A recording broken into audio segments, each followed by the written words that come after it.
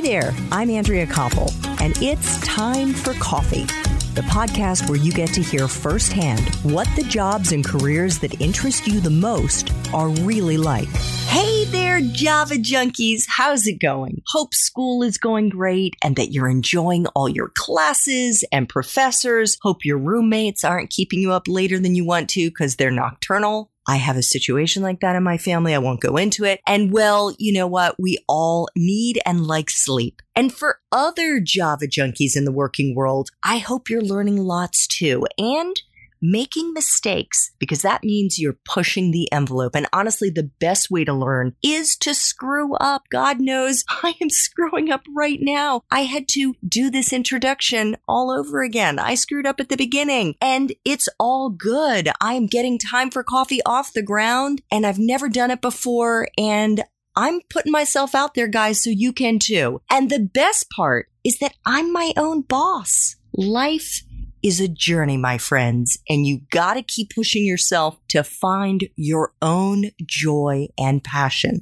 Speaking of joy and passion, my next guest embodies both. So grab your mug and take a chug, because it's time for another caffeinated career conversation. And my guest today is someone I had the great pleasure of working with when she and I were at the global humanitarian and development organization Mercy Corps. But I really got to know her during an incredible trek she and I took in Nepal after we'd wrapped up a work trip in Nepal's capital of Kathmandu. We will get into that for sure during our longer T4C interview. Johanna Thoeresz combines her love of philanthropy and philanthropists in her role as Chief Development Officer at the Oregon Community Foundation. She brings 30 years of development experience to lead a statewide team of highly qualified philanthropic advisors who help individuals and families create legacies of giving through donor-advised funds,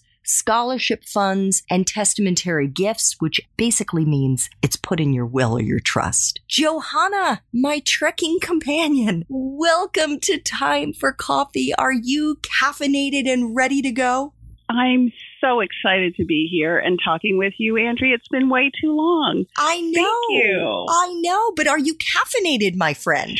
Well, actually, I'm not, because I listened to your podcast with Dr. Mark Hyman, and he so inspired me that I'm on his 10-day detox diet, which includes no coffee. I love it. Oh, my God. If I could give you a hug right through the Skype audio, I would be giving you a hug and a high five. Yes, I totally embrace that. And the whole Java thing, it's all about what works for your body. So exactly. Congratulations, my friend.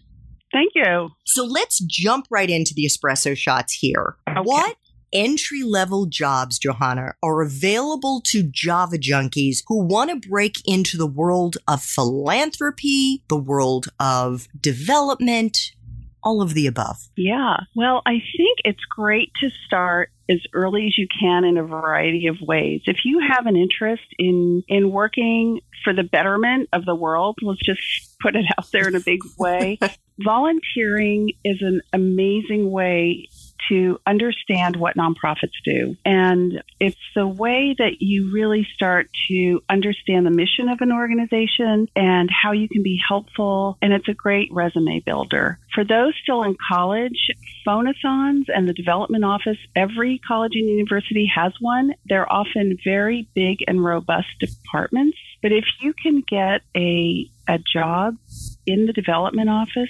doing whatever, you will start to understand the language of development and just develop an acuity, and it'll be on your resume, which is the best part. And you will have a jump start on entering the field. Once you're graduated, I have an amazing assistant who has a real interest in pursuing nonprofit management. And he's just learning the ropes here at the Community Foundation and learning how we work with donors, the language we use, how we interact with our colleagues. All of those are great ways to just get started. I love it. Johanna, what is a useful skill or skills that you look for in the people that you hire? Well, development is often equated with sales, which is an analogy I don't love. There are some aspects of needing to feel confident enough to meet new people, be curious about them, and to share the mission of the organization you're working for with them. So in that way, it is sales oriented. But it's always important to remember that what we're really doing is offering an opportunity for people to give us money with essentially nothing in return. And that's how it's very different from sales. So what I look for are people who have amazing listening skills, actually. It's the single most important quality, I think, in a good development person. Mm-hmm. You're listening for nuance. You're listening for what people don't say. And all the while you're trying to think about what their goals and aspirations are tie into your organization's mission. I'm always a little bit wary of people who talk too much and never ask a question. I look for people who really have deep interest in the mission of the organization that I'm working for, because it translates to working with donors. They want to give their money to an organization, but they're also interacting with you. And if they feel that you're ambivalent about what you're doing, it sort of makes them feel less excited. So those are the two things I look for. Yeah. If you're not excited about what you do, why would they ever want to be with, investing in the projects and programs of your organization? Yeah, for sure. So, Johanna, is someone's major a deciding factor to break into the field of development? I actually think a liberal arts education is a brilliant background for this job. In my experience, I have met so many people from all walks of life, and being able to understand just a tiny bit of what they're talking about, if they're engineers, if they're architects, if they're educators, my knowledge is a mile wide and an inch deep on many, many topics. And I've just learned that it really serves me well. I majored in German Lit, which, how weird can it be? Right. So I think it's about having a broad sort of spectrum of interests. And frankly, any major is going to be good. And if people I do think a business degree is not a bad degree to have either, because nonprofits are run like businesses, and they need to run in the black, and people need to understand money. So that's as good a business as any also. But I just think if you've got the passion for it, what major you had will not hold you back. By the way, I didn't mean to diss your German Lit major. I like Goethe as much as the next person, but I was just thinking, holy cow, we knew Johanna did not have any idea what she was going to be doing when she graduated. But that's our next conversation. So what about a graduate school degree? And less so, Johanna, for the entry-level positions, and more so for someone who wants to get to the top of this field?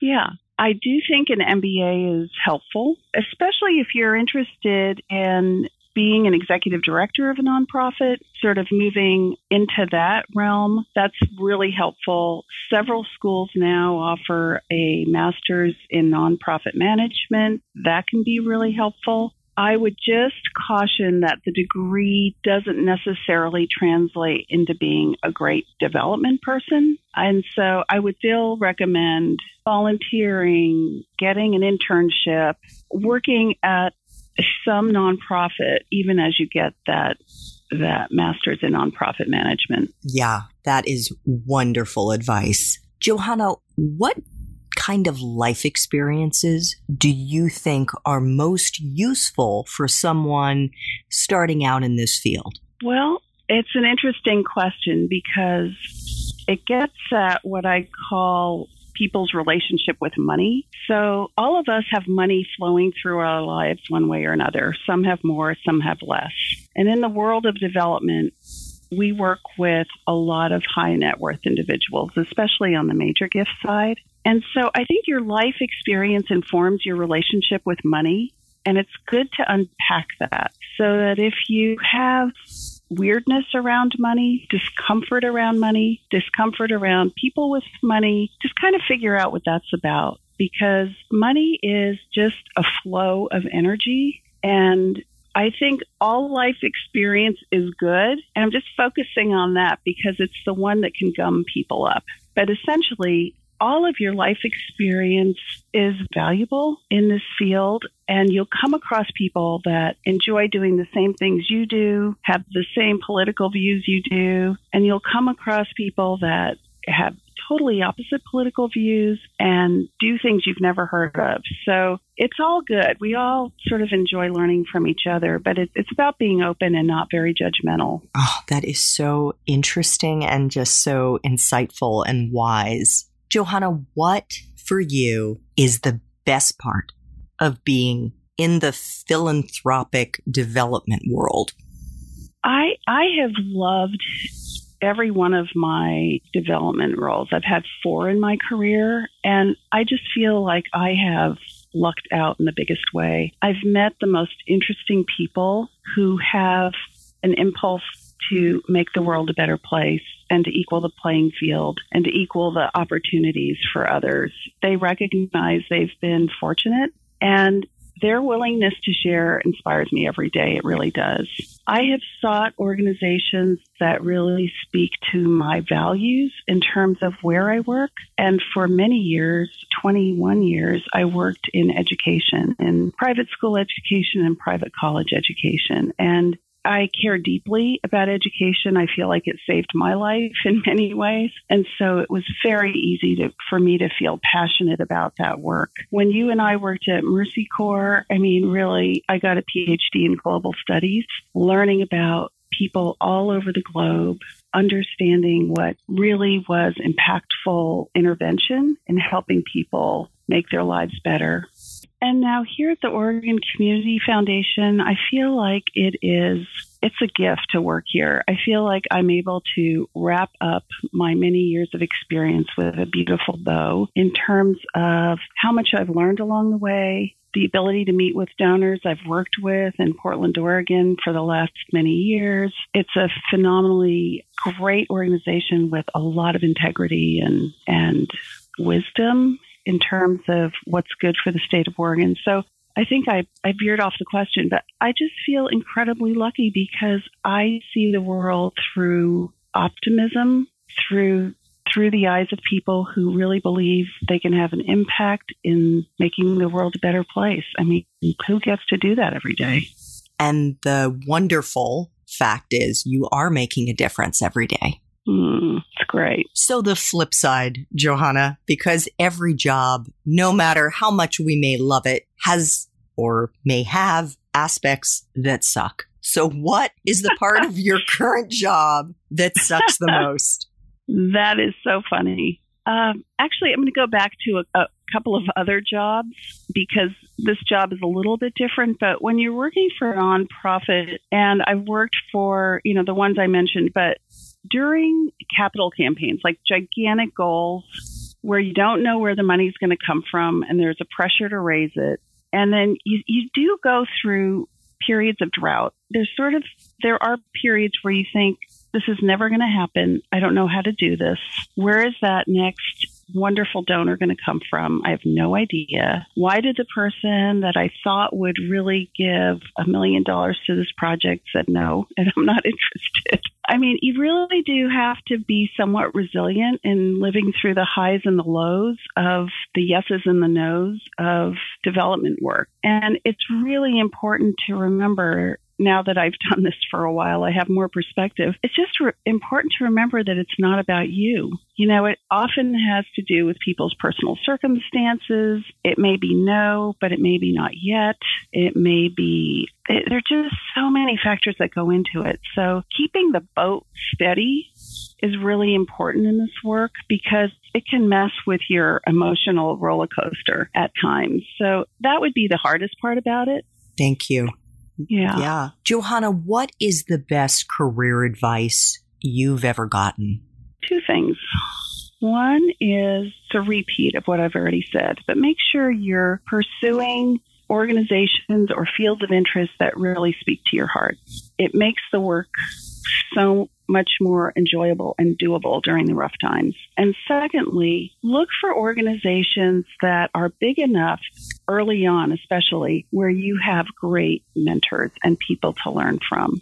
I really believe that I learned my best development skills from other philanthropists, frankly, boards of trustees, fellow colleagues, and supervisors who were brilliant at their work.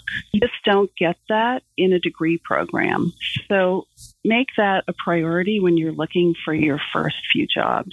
Oh, that is such wonderful advice. I wish, especially with the second one, I think I followed the first one inadvertently, but the second one, I felt very intimidated to go up to people who were more experienced than I was and to say, gosh, you're so good at what you do. And I feel like I'm learning. I felt like I had to keep up the facade, like anyone thought that I really knew what I was doing, but I had to keep up the facade that I knew what I was doing. And so I think if you can drop your guard and just be authentic and honest with yourself and with your colleagues, they will gladly take you under their wing. It's so true. I think I'm just going to say one more thing, Andrea, and authenticity, being authentic as a development person is the key. You don't have to be somebody you're not.